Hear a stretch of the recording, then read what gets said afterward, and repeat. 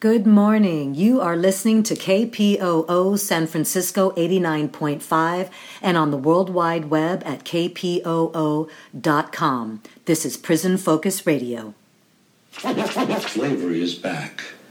In fact, it was never abolished. The 13th Amendment to the U.S. Constitution abolished slavery, except in prison. At the current rate of incarceration, by the year 2010, the majority of all African American men between 18 and 40 will be in prison, the state as their captor. It's going to take people who are willing to fight, not people who want to negotiate with the enemy. Prison.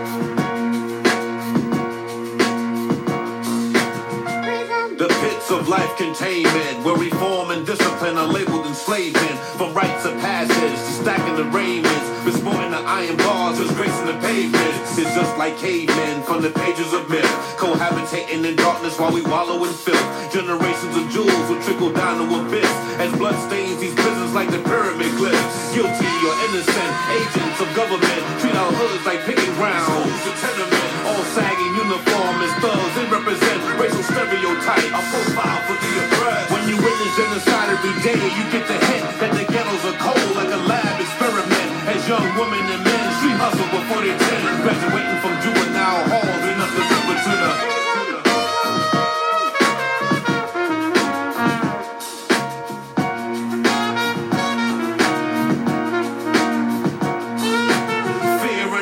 play Generation X. The house of regret locks down our street vets. Regroup and repent, we lost sight of our mission. Without a ride for justice, we must remain on the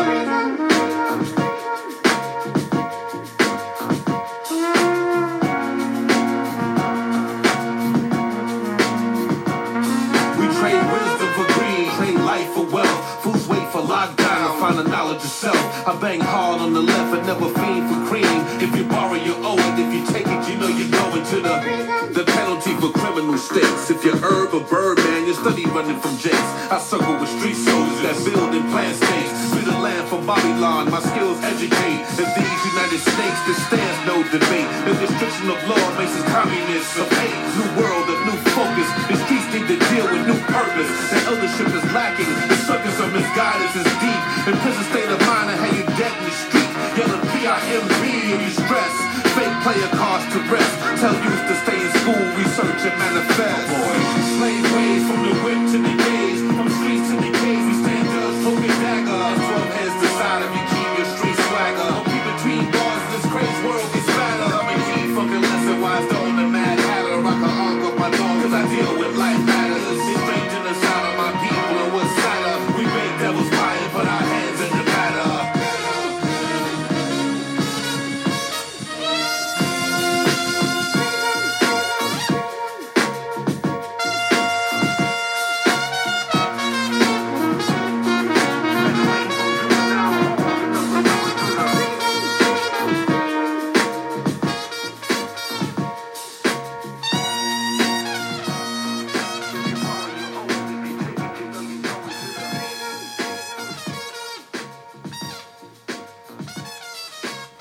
All right, beautiful people, I want to thank you for joining me here this morning here on KPOO San Francisco 89.5. This is Prison Focus Radio, and I'm your host, Nube Brown. Before we get started, or we are getting started, I want to remind you that we are in our fall fund drive for KPOO, this beautiful Black-owned, Black-run radio station that brings you music that you will not hear anywhere else, commentary that you will not hear anywhere else, and you will not find Prison Focus Radio here anywhere else either. I want to thank you, KPOO San Francisco 89.5, for providing this beautiful hour, this very precious hour for our brothers, sisters, and siblings on the inside. But please make those donations. It's very easy to do online just by going to kpoo.com. But if you would like to send your donation in, we are trying to raise $75,000 by the end of the year. You will make your check or money order out to KPOO and send that to KPOO, P.O. Box 156650, San Francisco, California, 94115. And we want to thank you for your generosity in advance. Remember, this is what happens when we do things together, when we act in unity and in solidarity. This is how we keep the people's needs being met. All right. So if you've been listening on a fairly regular basis, you know that we have been in conversation with Joka Hashima Jinsai about the book, The Indictment of the State and Its Prison Industrial Slave Complex, concept by Abdul Olugbala Shakur.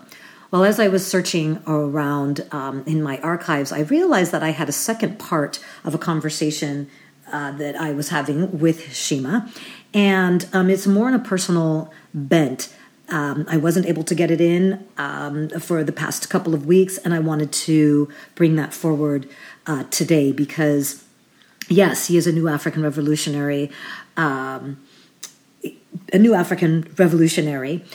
he is also a human being. And this part of the conversation is really beautiful.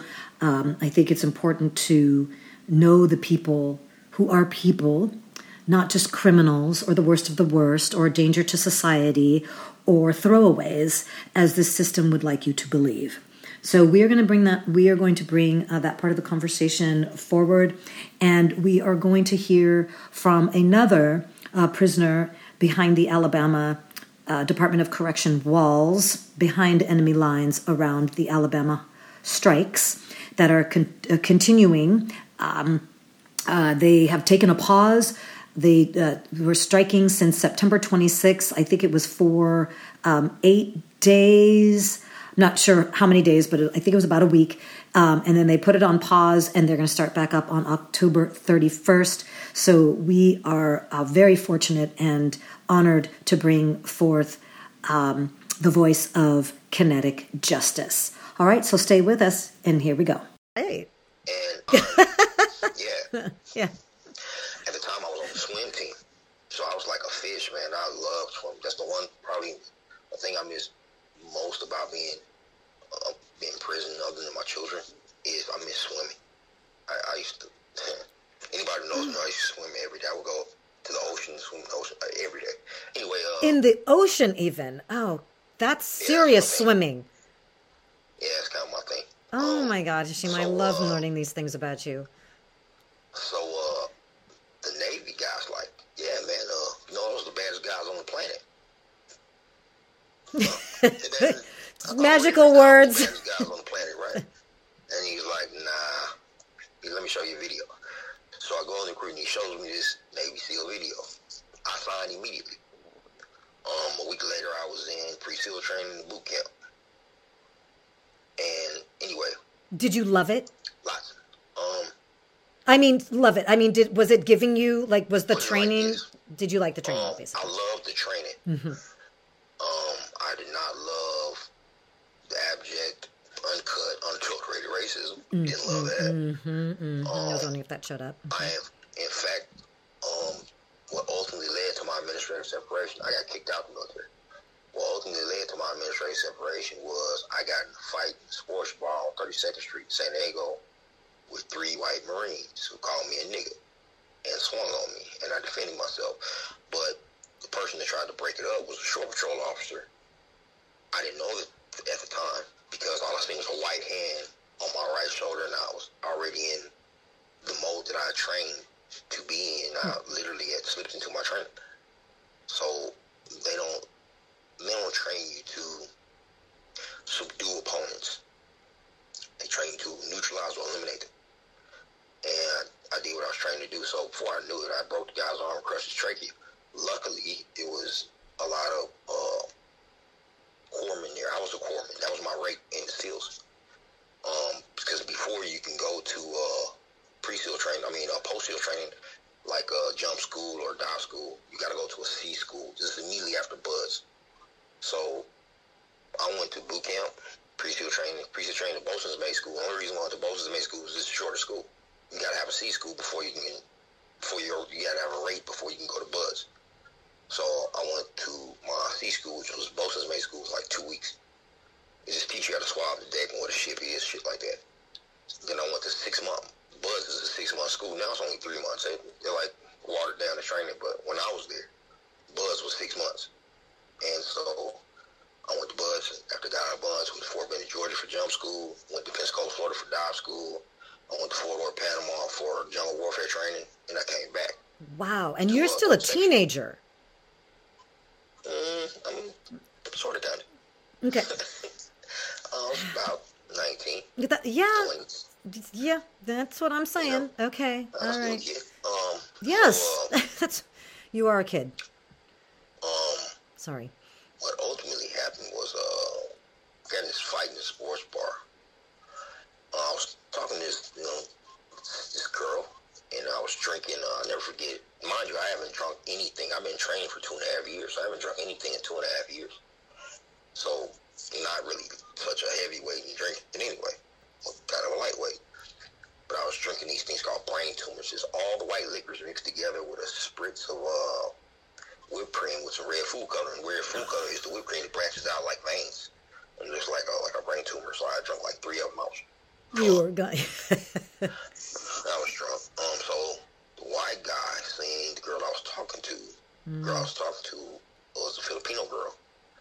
And so he got his beers, and when he turned to go back to his table, which was Pana, he put his shoulder into mine and made me spill my drink on me. And I was like, damn, man, you ain't gonna say it's, you sorry?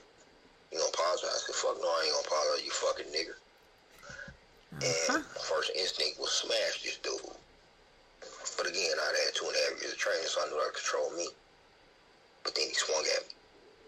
When he swung at me, my training kicked in. I downed him. His 2 buddies jumped in. I downed both of them.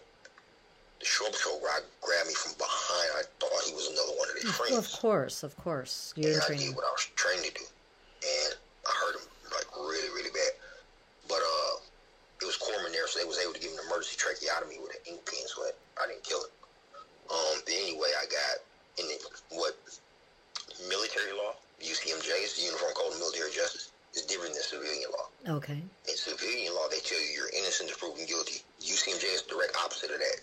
You have to prove you didn't do it once you are charged with a crime. Okay, although that's... So you're guilty until proven innocent. Yeah. So when I got my jag, she let me know that the guy that I downed, the short patrol guy, happened to be Captain Sands, my commanding officer's son-in-law. So, you know kind of how that went. Yeah. I didn't stand a chance. Yeah, you didn't. So I went to Exos Mass, from Exos Mass, CEO's Mass, Court Martial. And so I wasn't immediately ASEP. They gave me a 45, 450 for 2, which is 45 days extra duty. Just after I did my 6 months in the brig, 45 days extra duty, 45 days restriction to base, reduction in rank by 2 pay grades, and $450 a month was deducted from my paycheck for 2 months, and I was confined to base. So after I did all that stuff, then they ASEP'd me, because when I initially joined the military, I signed a waiver. I had 1 arrest. You have to sign a waiver to get in. You can't have felony charges unless you just got 1, like I had. So I signed the waiver. The captain invoked my waiver clause that says if you have a violation of UCMJ within your first 4 years of enlistment, they can ASEP you. That's administrative separation. Let's kick you out. And that's what happened to me. So I'm back in the civilian world with a skill set that doesn't translate to the civilian sector. Right. I've been trained to kill people for the last 3 years, and it's really where the fuck I'm gonna get the job at. Yes. Well, So, oh my God. Well, this is just, but this is crazy to think about that. Yeah, this is also what they're doing to our children. I had recalled the original reason I went in the military was to get this training to take it back to mom. But life happens. Right. And I found myself stranded in San Diego, California. And there was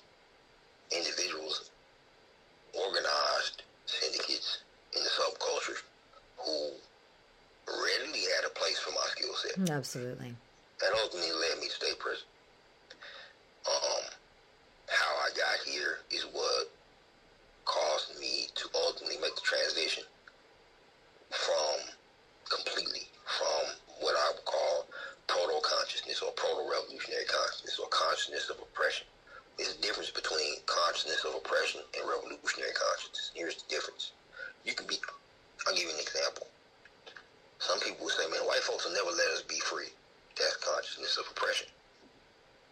Revolutionary consciousness is we are going to conquer our rights. We are going to be free because we're going to wage this revolution and win. Yeah. That's the difference between the two. I had the first. I had consciousness of oppression, but I had yet to develop genuine revolutionary consciousness.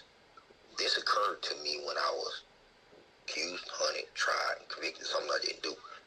That, as George would say, there are moments in your life that could at any time thrust you into a revolutionary counteroffensive. For me, that was mine. Two things emerged in my mind. One, the world that we lived in was governed by a system that was evil. It's not just bad, it's not just wrong, it's evil. Because it is evil, yeah. This wrong, this bad, these unequal relationships, be they economic, social, political, cultural, military, are intentional. They're purposeful. They're methodically planned out. They have layers of reflexive defense to ensure that these institutions continue, that their ideas and values are reproduced in our minds. I can think of no greater evil than that. The second thing that I came to realize, I was born. The reason I was put on this planet was to destroy this and build something better. I'm not going to live to see it. I'm consciously aware of that. But I guarantee you this, my contribution, it's going to be a brick in that pyramid, believe that.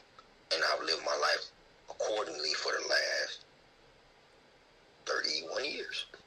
And pretty much how I got from the knucklehead kid I was to where I am today. Of course, there's a whole lot of stuff I've left out.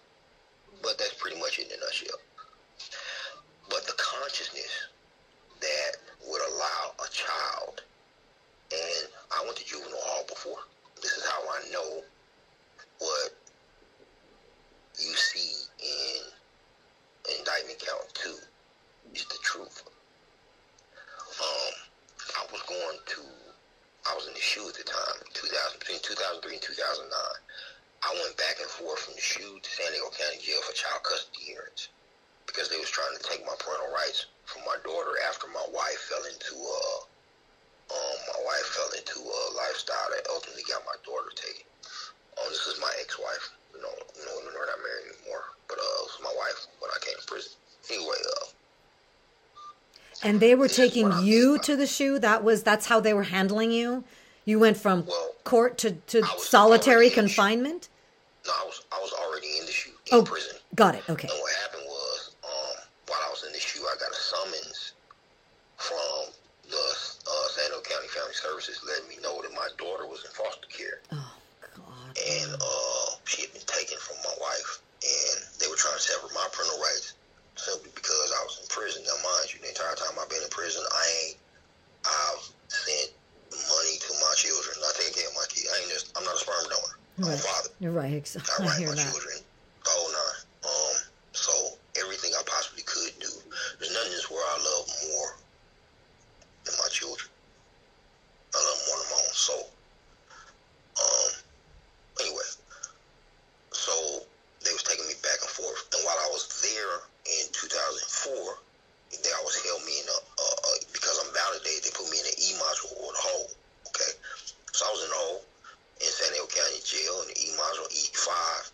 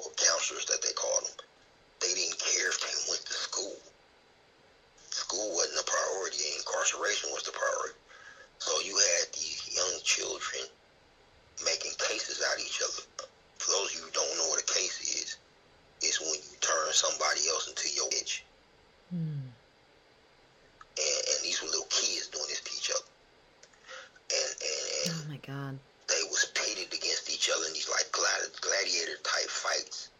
In Paso, they used to call it Friday night fights, where the fucking guards would make a little fight card, and who you want to fight. And then when you didn't stop fighting, once they were on the bell, they beat you with a wooden mace. Tecumseh was put inside in Tascadero. He was put in a cell, a solitary confinement cell, that was pitch black. Nothing. When I say nothing, I mean nothing but a bed, and left there for months. This is a child. Jesus Christ, oh my God. I know men that this would crush. Yeah. This was a baby. Right. He was 11. Oh my They God. would administer medication by putting his boy in 4-point restraints and shooting him up. Anyway, Oh my it God. affected me so much that I began to research. And I came to find that at least 80% of the young men who were in the shoot with me, in the prison with me, had been white. I found out that the recidivism rate in the California Youth Authority was 91%. That's Wrap your head around that. right. These are our children. That's training. After And like you said, every 10 kids that went to YA, 9 of them came back. yeah. And so I started asking questions. I started researching. And I'm talking about not research that you go on Google or a library. I started researching with those who actually was in Paso, who was in YTS, who was actually in California Youth Authority. Right. And the stories were eerily the same. It was almost an archetype where they would take these children and let them, almost like a Lord of the Flies type thing, with barbed wire, and intentionally release them back out into society with only the skills that they learned in that set of circumstances. Right. And what do you think they did? Exactly. They did what they were trained to do. Right. Without any consciousness, right, of that, whereas when you came out of the military, when you were expelled, kicked out, you understood that your skill set didn't necessarily apply for civilian life. Of course, you did find a way to have them apply, but you had some consciousness of what had taken place. I knew exactly what happened. Exactly. I don't got no excuses. And even then, if I would have just not been reacting to circumstances and actually been thinking, or if I would have had new knowledge, at least a portion of the knowledge that I have now, Yeah. I probably would have made a lot of my choices would have been different. Oh, of course. I probably would never even came to prison. But if it was the fifth, we'd all be drunk.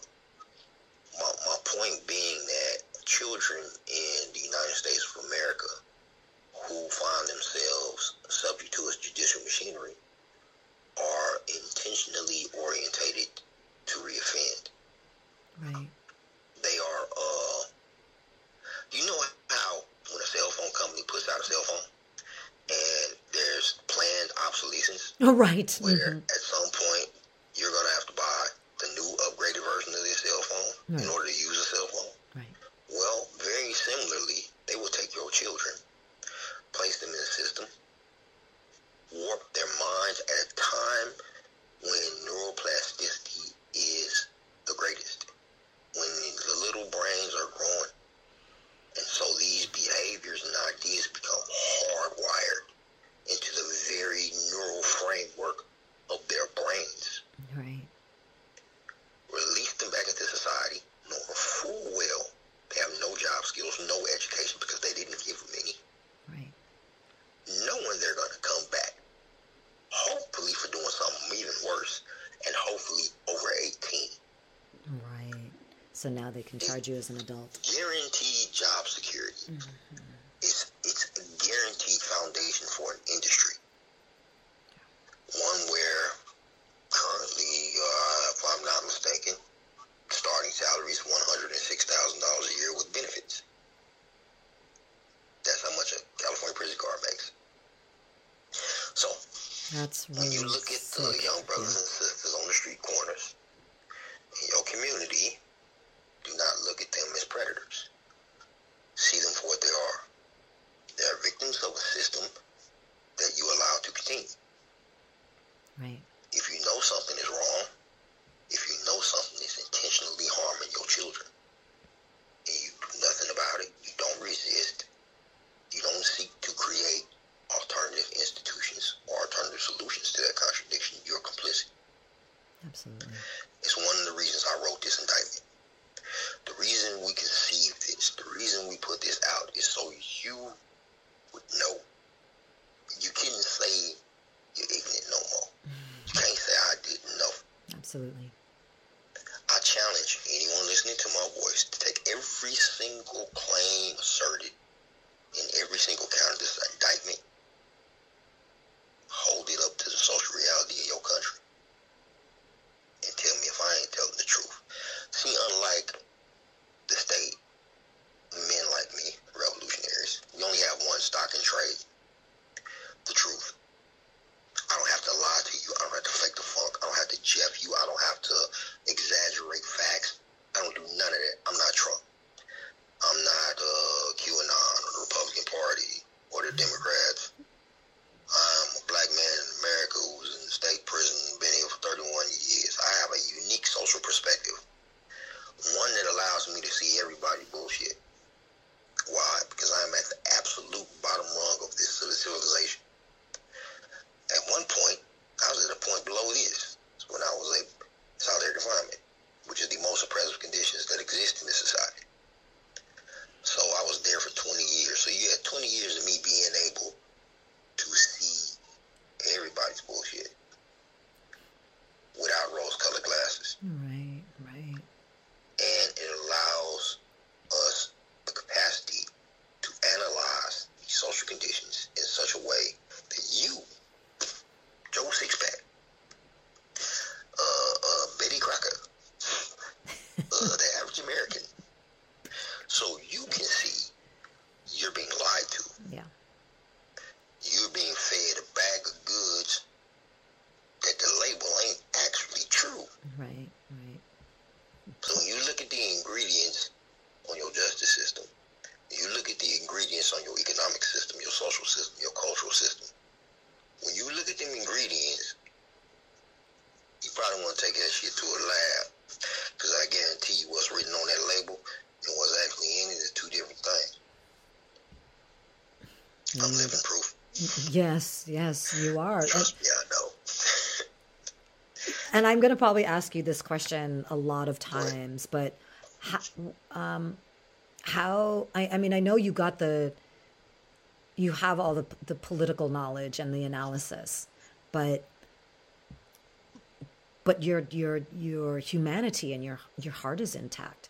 Like, I think about that first book that you read all those years ago. What in your capacity, why did you even read a book? I mean, because as most people would say, you know, these kids, they don't care about education. They don't have anything, right? They don't, exactly. So, like, even just going back to that, like, what made you read that book? Where did it come from, and why did you read it? That question. Okay. I'm going to answer that question, but I want to comment on something first. The reason why a lot of these kids don't pick a book up, unfortunately, a lot of them are illiterate, or they have limited literacy, and they don't like to appear weak. Absolutely. Or in any way, shape, or form. Thank you. So the reason they're not picking up a book is because they don't want to know. No, they want to know. Yes. They really want to understand why this is happening to me, but they don't have the tools to even understand what they read. Yeah, yeah. Or why they're feeling the way that they're feeling. Just another example of how your system has failed you. Me, on the other hand, I grew up in a family of intellectuals, for lack of a better term. Right. My family, me and my brothers and sisters, my father, aunties, everybody. We were a black family, but we a bunch of nerds, for lack of a better word. Yeah, you know what I'm saying? I got that. Yeah. We just like knowledge, and so one of the very first things I wanted to know is, how the hell did this happen to me? And the more I learned, the more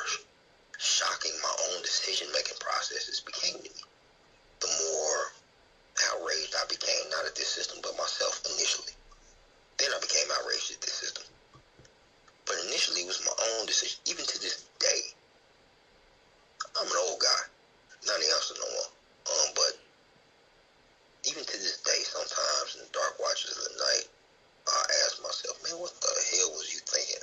I'm going over something that may have happened 40 years ago. Man, what the hell was, what the fuck was that about? What was going through your head when you... Yeah. And at that time, I just didn't know. Right. I was genuinely, I just didn't know. And by and large, if you introduce information, new knowledge to a mind, that mind will change. It is just the nature of dialectics. And when you hear me use the word dialectics, I'm talking about dialectical materialism. Like I was explaining before, the laws of dialectics are as irrefutable as the laws of math. The first law being the union and struggle of opposites. Everything in existence functions off positive and negative forces working against each other. That creates motion. I don't care if you're talking about the gravitational field, which ensures that cosmic rays don't rip the atmosphere off this planet, or you talking about changing how somebody thinks. There is always a positive and a negative. There's also the transformation of quantity into quality, meaning if I introduce new information to you at a sufficient degree, at some point, the way you view the world and respond to it will change. You don't have a choice in it. Because now you know that pothole that you've been stepping in for the last 20 years is actually a pothole. It's not a fluffy pillow. It's not a trampoline. You've been told it's a trampoline. It ain't. That's why every time you jump in it, you break something. You don't bounce. But you've been told breaking something is bouncing. That's hard for some people to hear. Right. But I guarantee you, if you are introduced to new knowledge and you begin to view the nature and structure of your society, you will see you live in you live in the most advanced, fastest nation on the face of the earth. It's so scientific. Yeah. It's almost clinical in its application. And I mean its application of social control. In this country, people have the illusion of freedom and dignity and choice, and they have none, and they don't even know it. Yeah. How could you get more advanced than that? God, oh my God. But then you have guys like me who, we do know it, and they tell you all that I'm a criminal. Right. They tell you I'm the bad guy. Exactly. I'm the direct opposite of that. See, exactly. I spend my every waking hour trying to figure out ways that we can live free of competition, free of suffering. Well, we can live free. Freedom ain't bad, is it? There's enough food on this planet where don't nobody got to be hungry. There's enough work to be done on this planet where nobody got to be unemployed. There's enough housing on this planet where no one has to be homeless. There's enough knowledge on this planet where no one has to be ignorant. Why is it that we have so many poor, hungry, homeless, ignorant people? Anybody ever asked that question? Could it be that you live in a society that actually needs the hungry, the poor, the ignorant, the homeless, to ensure that a very, very small number of people can live in several houses with more food than they can eat in 7 lifetimes? They throw most of it away after their dinner parties. God. I mean, we have billionaires. Yes, we do. I mean, what do you have? $243 billion. That's criminal. The first book that I read, and it was the catalyst for my own evolution, was George Jackson's Blood and Wine.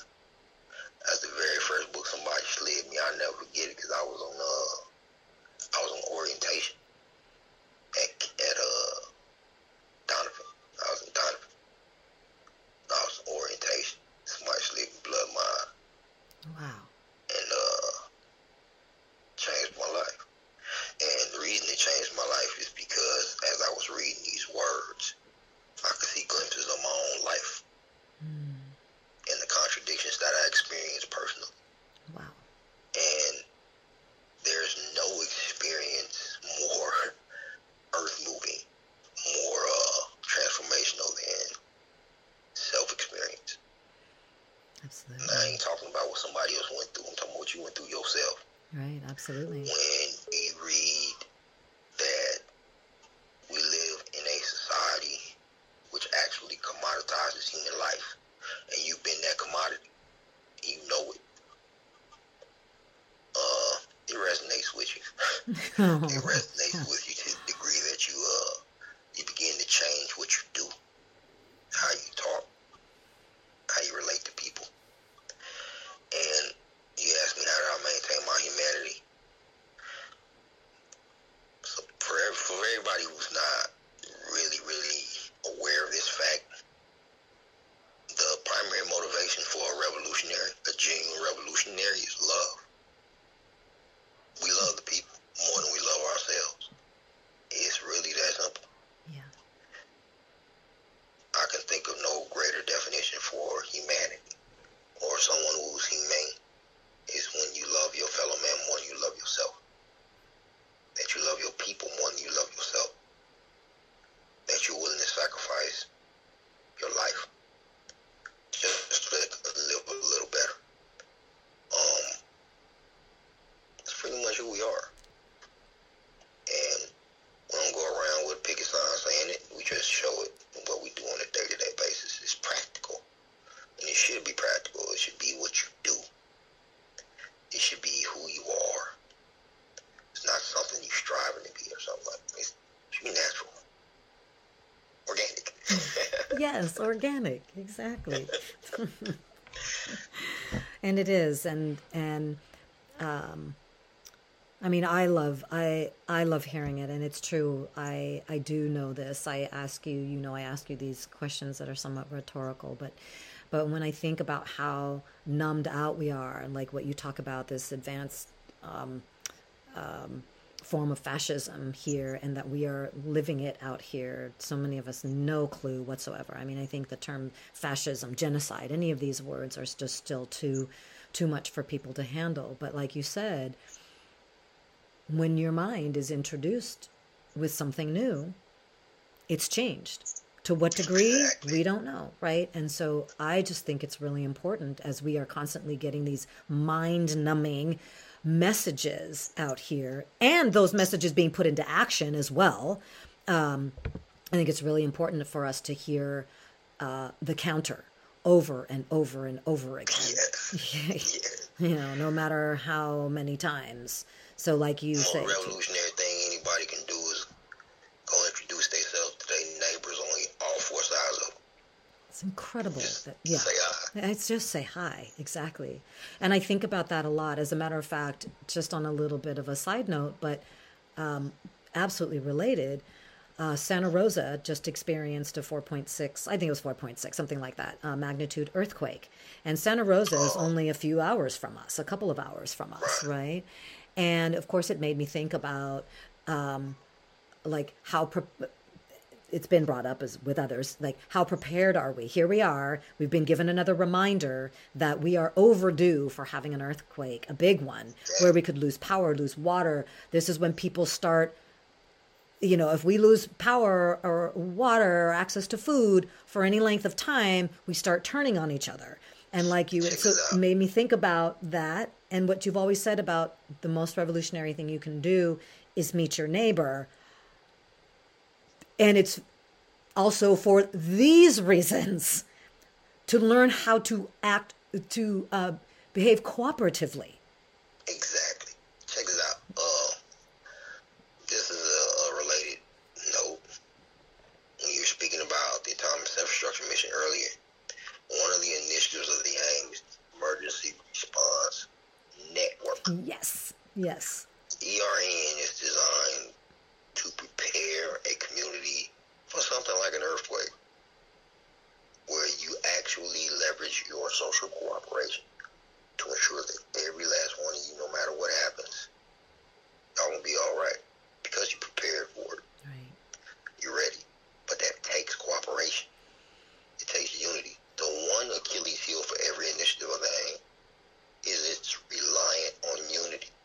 Right, exactly. That's intentional, though. Yeah. That's purposeful.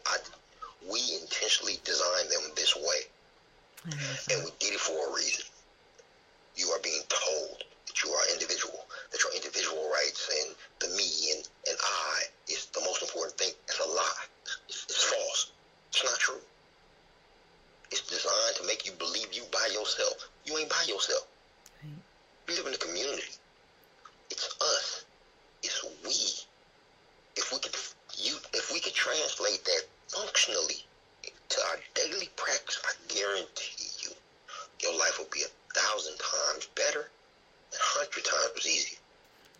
If you got 10 hands that's carrying the same bag, the weight in your hands is going to be 9 times lighter. Exactly. Yeah, so simple. It's like, this is what I mean by fascism is irrational. Yeah. That's common sense. Right, it really is. It It's really common is. sense, dude. We work together. Shit'll be easy. Yeah. Yet, Yeah, we've been orientated in every area of people's activity not to do that. exactly. Play on your own. Be by yourself. It's all about me. I got to get over on the next man. No, that's a lie. Right, exactly. It's not true. It's actually adverse to your interest. More importantly, absolutely. Yes, yes. Competition is a lie. Cooperation, that's the truth. Give it a try. It works. Oh God, I love you. This is just, it's really amazing. I actually read some of the emergency response, the African American Community Emergency Response Manual. Yeah, yes, and I did. So I read some of that. Like, look, just kind of, again, the little massaging, getting people to, look, we have people that they've spent decades. They got this down. All we need to do is, trust and pay attention, because y'all have our best interest at heart, and I appreciate that, and just love you so much back, really do. All right. In the context of this next election, there are 5 states that have on the ballot the removal of slavery language. Yes, slavery is on the ballot in 5 states. We've got Vermont, Louisiana, Tennessee, Oregon, and Alabama. In Alabama, the prisoners there have organized, and in all 13 of their prisons, they have at least one person that has been on some kind of strike since September 26th. They've been going for 3 weeks, and then they've taken a break, and they're going to be back at it on October 31st. Mind you, for those of you that know or remember the California hunger strikes, the historic California hunger strikes, 3 strikes it took before they were able to end indefinite solitary confinement, the kind that was meant to break these men. So we definitely want to be here supporting these the Alabama strikers on their next phase of this strike to bring worldwide attention to slavery in this country. This is a crime against humanity, and they are exposing it for what it is. So this is an excerpt of Kinetic Justice, speaking on Abolition Today, hosted by Max Parthas and Yusuf Hassan. If you want to know about all things slavery, then tune in to Abolition Today every Sunday, 4 p.m. Pacific Standard Time, and you can find that at abolitiontoday.org. All right, so here we go with one of their guests, Kinetic Justice, longtime activist and abolitionist, talking about the strikes that are coming up, slavery being on the ballot, Alabama being one of those states, and the strike. Here we go. So yeah, let's go ahead and bring our peoples in, man, because I've been looking forward to hearing from both of them, particularly Kinetic. I haven't heard from him in about a year, man, and we go way back. So let's do some introductions. Sure. So I would say I don't even know who to start with. I'm just gonna do eeny, meeny, miny, mo. No one get offended, but I I'd like to start with Kinetic, only because the brother is currently in prison, and we know how things can change really fast there. Please welcome to the show abolitionist activist, organizer, Kinetic Justice. Welcome back to Abolition Today, brother. And he was also on Live from the Plantation, which aired for 28 episodes here on Abolition Today. So, Kinetic, peace, brother. Great talking to you once again.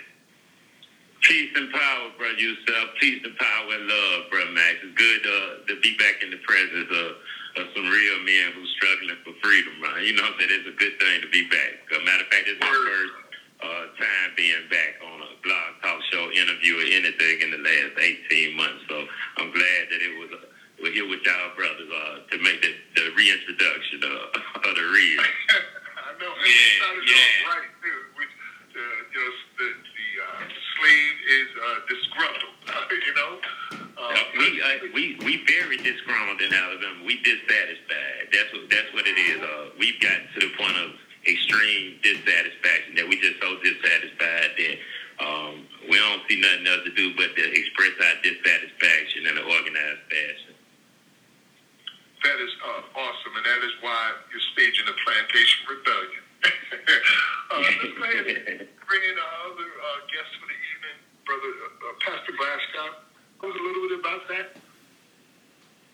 Well, Matt, since we met each other, and that's one of the most beautiful things about me being here tonight, since we met each other, this is exactly what we were doing when we met each other. We were promoting, that slavery still exists, and we were organizing around abolishing slavery once and for all, and that was years and years ago.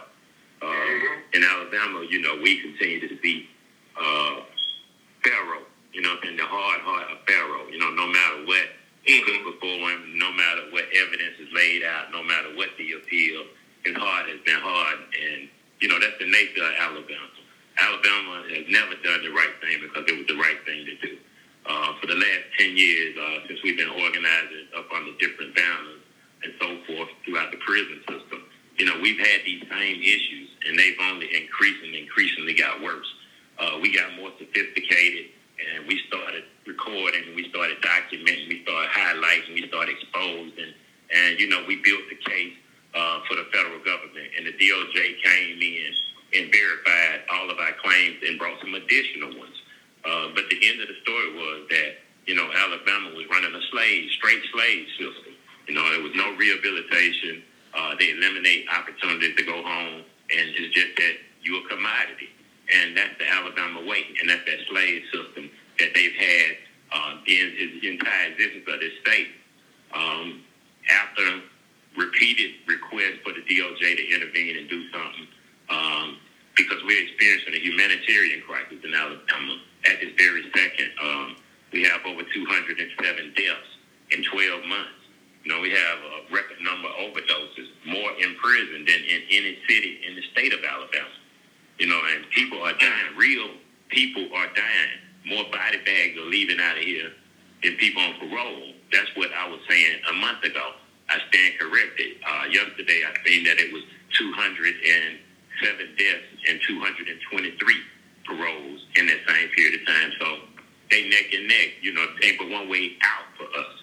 In a body bag. We're going to work you to death. We're going to drain all the resources from your loved ones who got to take care of you because you work for free. And then we're going to dispose of you. And brothers began to organize on the inside and communicate that, this was unacceptable. Why would we continue to hold this prison system up? I'm saying the court is shut down on us. We can't get out that way. The parole board is shut down on us. We can't get out that way. So why in the hell are we keeping the prison system running? It's the only part of the apparatus that's working, because we are working. And you got, and part of our struggle throughout the years, we have been organizing around our labor in a nonviolent and peaceful way as a means to not just express our discontentment and dissatisfaction with these conditions and this situation, but to be politically organized and to start effectuating change by exerting not just our economical power and our social power, but our political power. So, right here at this juncture around election time, there was a lot of little incidents that could be what you could say the straw that broke the camel's back. in the end, we began to organize in a fashion to use this time and this period to make this expression that slavery is over. We ain't doing it no more. We refuse. We ain't doing it no more. And at present, we on a 2-week pause, but October the 31st, we going right back down. We was 3 weeks in the first time ever that the entire state has been on the same page, the women, death row, and all the men prison. That for 3 weeks we were able to, in a fashion, make a statement that this is no longer acceptable. And following that, coming up on the election of taking slavery off out of the Constitution, you know, the timing just was perfect. And it's going to continue to be perfect. And we're going to keep struggling until we make the state of Alabama unharden its heart and bring the changes that we need in order to be able to, you know, make it back home to our families and our loved ones in a productive fashion. So, you know, we trying to keep it moving. Well, I ain't going to say we trying, but we don't try. We just do. We keep it moving in Alabama. How did you feel about the organizing that was done on the outside? Are you happy with how things turned out? It looked like it was a real big event, and a lot of people showed up to speak. This was, I guess you could say, like a culmination. And what was different this time that we had a consensus, not just in 3 or 4 prisons. We had a consensus in every prison.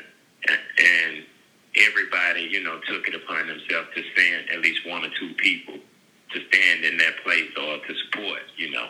So we had a beautiful turnout. And, I take my hat off to Diane, to Christina, and to Nikki, you know, for being able to coordinate things and put things together. You know, Pastor Glasgow, his expertise in trying to pull these events together. And we had a wonderful turnout. And I'm talking about the mindset of the people of Alabama is shifting.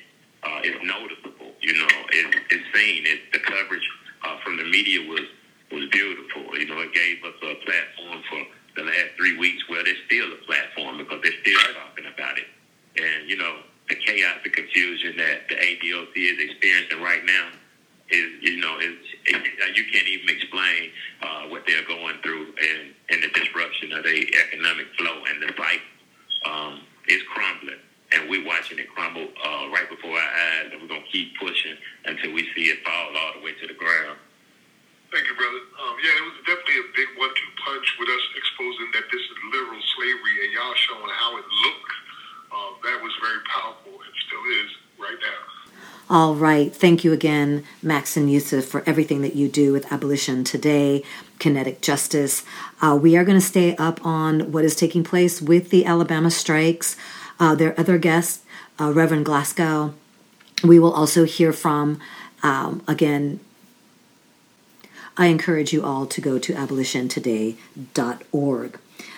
All right, a couple of other pieces of news. Setawa Nantambu Jama'a, who went on hunger strike to expose the conditions and protest the conditions that are taking place at California Healthcare Facility, ended his 20-day hunger strike on the 18th of October. And he and his lawyer have put out a statement with demands. We will continue to watch what unfolds based on how the California Department of Corrections and Small R Rehabilitation respond to those demands. We still have no word about what is taking place with Dr. Mutulu Shakur, so we will continue to send him his flowers. And as of the production of this pre-recording, Mumia Abu Jamal will be having another hearing on Wednesday, October 26th. So that will have happened by the next time you hear this recording. And we hope that it means his freedom. Lastly, do not forget to make those donations to KPOO San Francisco 89.5.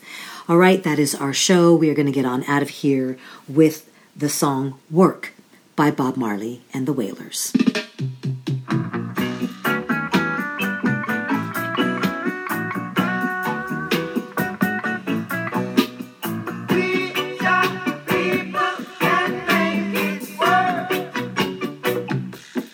Come together.